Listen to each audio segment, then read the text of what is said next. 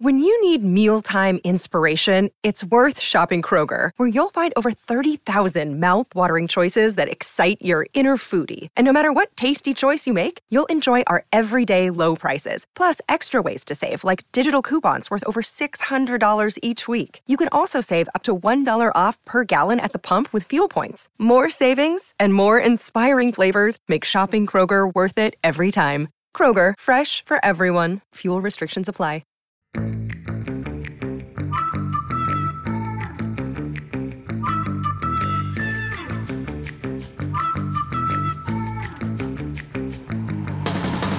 What is good, everybody? Welcome to another Gold Standard podcast. I'm Rob Stats Guerrero here with a very special guest from the Ross Tucker Football Podcast and Westwood One. Ross Tucker, how the hell are you, sir? Stats, fantastic, man. Always great to see you. I can believe, but I can't believe your boys are back in the big game, man. Kudos to them because it wasn't looking good either one of those games. They definitely have that playoff pedigree, that heart of a champion thing going, that's for sure. Well, I do want to ask you about that. Ross is here with myfrontpagestory.com, one of the absolute best gift ideas that you can get for anybody. There it is. There is the front page right there. The front page of the 49ers story, Ross, I think is what you just said. I think they have morphed from a team that used to blow you out to now a team that is able to deal with adversity and come back from when they're behind. They have, and that's stunning because, as you know, we all have heard regurgitated a million times all of the statistics for Kyle Shanahan and the Niners when they're behind in games. And so they deserve a ton of credit for that. I will say this, though. It reminds me a little bit, Stats, of earlier in the year when the Eagles, they were 10-1 and they were beating the Chiefs in a close game and the Bills in overtime and the Cowboys at the 1 yard line at the end. And they were still winning, and everybody in Philadelphia was saying what you're saying right now. Hey, this team is just special, man. These guys just find a way. And then obviously after the Niners thrashed them, it all just kind of came crashing down. After that, we'll see whether or not that's the case for the 49ers in the Super Bowl. But they deserve a lot of credit. And I know people look at it and say, yeah, well, they got lucky because the Packers did this play or that play, or, the Packers got a bad spot in the Jordan Love quarterback sneak, or the field goal kicker missed it, or whatever. And obviously what people are saying about the Lions game too. Here's what I would always say about those things, right? Number one, you still have to capitalize on those errors. You still have to make the plays on your side to still win the game. And then secondly, the Niners don't make those mistakes. They don't make those plays late. It's the same thing with the Chiefs, to be honest with you, against the Ravens or the Bills. Ravens and Bills made some dumb plays. The Chiefs did not, and that's why they're in the Super Bowl again as well. The Niners made the plays they had to make to win the game, including your quarterback, whom I love. And so that's why they're here, and they deserve to be here. Can we say a nice thing about Brock Purdy without starting the sentence with what he isn't? I feel like that's how it goes. He's not Patrick Mahomes or Lamar Jackson, but Brock Purdy can really scramble. How about just Brock Purdy can move? Brock Purdy can make big plays in the fourth quarter. Brock Purdy's QBR in the second half of the NFC Championship game was 99 out of 100. Can we just say that instead of talking about what Brock Purdy isn't? I can, but most people can't for two reasons. And the one is what I am now calling draftism, which I despise. The other is not his fault either, which is social media.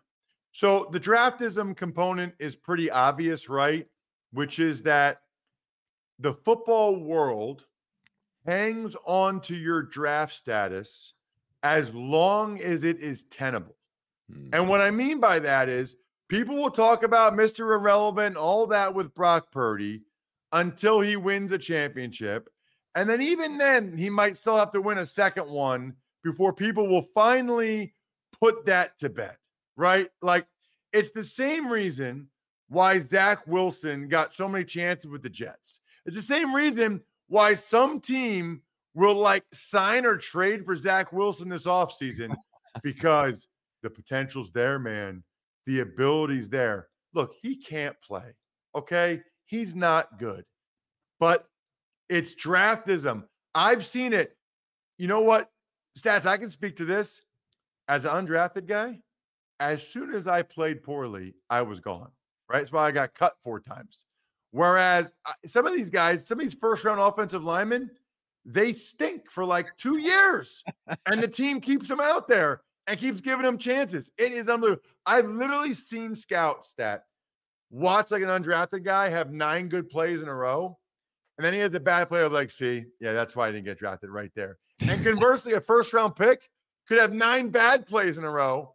And then he has one where he looks awesome. And they're like, see, that's why he was a first round pick. So draftism is a big one for Purdy. Look, draftism was a thing for Tom Brady until it got to the point where it's just like, okay, forget it. You know, like we can't say it anymore, right? Like it's over. The other thing is we live in a social media highlight culture. Okay. Brock Purdy is not particularly highlight worthy. He's not going to have a preposterous throw like Josh Allen. He's not going to contort his body like Mahomes. He's not going to run around like Lamar Jackson, although he ran very effectively against the Lions in the second half, which is why, by the way, I already took the prop bet for Purdy over 11.5 rushing yards in the Super Bowl. Are you kidding me? 11.5? I already took the over 11.5 rushing yards on the Even Money betting podcast for Purdy. But again, he reminds me of Brady in this instance, where nobody ever watched Tom Brady throw a 5-yard out to Wes Welker and was like, oh my gosh, did you see that? Get that up on TikTok as soon as possible. That was like, Brady just threw the ball to the guy it was supposed to go to, when it was supposed to go to him, where it's supposed to go. Like, what a novel concept. If you think about it, the highlight stuff, that's only when you're outside of structure and you're not doing what you're supposed to do. Purdy is pretty darn good at doing what he's supposed to do. And he's shown, by the way, he can do more than that. That one play was absolutely preposterous against the Lions. So he's shown he can do more than that. But the combo of draftism and not being particularly highlight-worthy social media explosive plays are why people will be skeptical about Purdy until he wins it, which, by the way, will be why I'll be thrilled. Like, if he wins it, I'll be thrilled for some of my buddies like Juszczyk, and I'll be thrilled for Purdy because one of my favorite things being in the media is when guys assassinate or annihilate or vaporize stupid false narratives about them. That people, Marvin Lewis never won a playoff game. Like, I don't care about Marvin Lewis. I want him to win a playoff game so bad, just so the morons who don't actually do prep couldn't just say the same thing. Yeah, he never won a playoff game, blah, blah, blah. I want to punch these people in the face that say stuff like that. Let's go to the 49ers defense because I'm trying to make sense of this, Ross. I thought they were a really good defense in terms of points per game. They're right up there at the top of the league, but there are times when they just get shoved around. In the first half of the NFC Championship game, the Lions were dominating the 49ers. They ran for over 5 yards before contact. What do I make of this 49ers defense? Are they going to get shoved around in the Super Bowl? I think there's a decent chance of that. Yeah. I mean, I'll just say right now, I am shocked that the Chiefs are the underdogs as you and I are talking stats. I like the Chiefs quite a bit. That doesn't mean they'll win the game, but in my mind, the Chiefs were the better team in all 3 of their playoff games, right? Including at Buffalo and at Baltimore. I'm not sure the Niners were in either one of their games. Now, listen, none of that matters. All that matters is who wins and goes the next round, and you and I both know that. But watching it, didn't really feel like the Niners controlled either one of those games, and one of the reasons is the defense. And I think there's been a drop-off from DeMeco Ryans to Steve Wilks in terms of calling the defense. I have Greg Cosell, as you know, on the Raw Sucker Football podcast every week. He pointed out last week the Niners are bottom third in the league on third down. Yeah. That is bad, especially when you have middle of the field coverage linebackers like Fred Warner and Dre Greenlaw, and you have what should be a good four-man rush. They should not be that bad on third down. Their rush has not been as good as you would expect it to be with the guys that they have. Maybe it's a depth thing. Maybe those guys have worn down. I don't know. Chase Young finally did a little bit the other night, but he hasn't done very much. I think that's the combo why they're not good enough. And that would really concern me against Mahomes and Kelsey and the Chiefs. Yeah, Kyle Shanahan said the thing that disappointed him was the pursuit. It's like, well, you're in the NFC Championship game. You can't be working on your pursuit. It's time to pursue.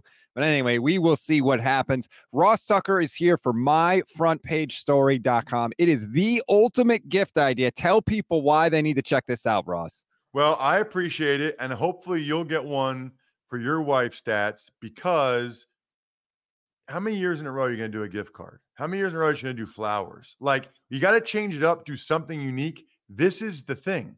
You talk to one of their writers for 10 minutes, or you fill out an email that I think has 5 questions.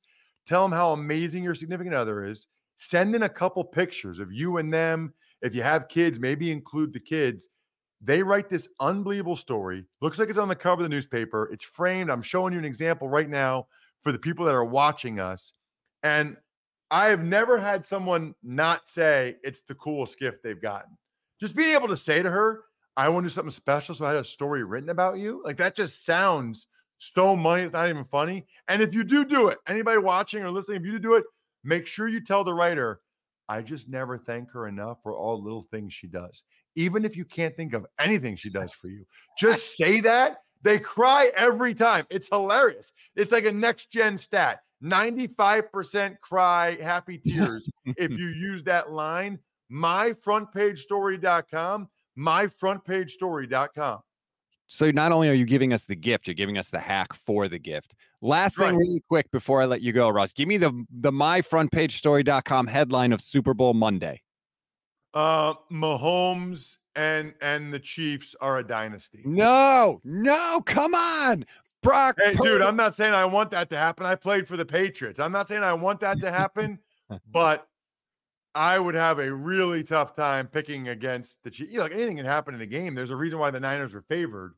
But the way the Chiefs have been playing, and especially the way Mahomes has played and their pedigree in these games with Purdy still being fairly new to it, it would be a very impressive win for the Niners and Purdy.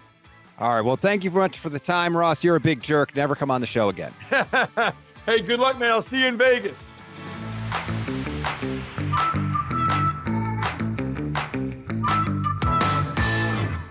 This has been a Gold Standard Podcast Network production, part of the Fans First Sports Network.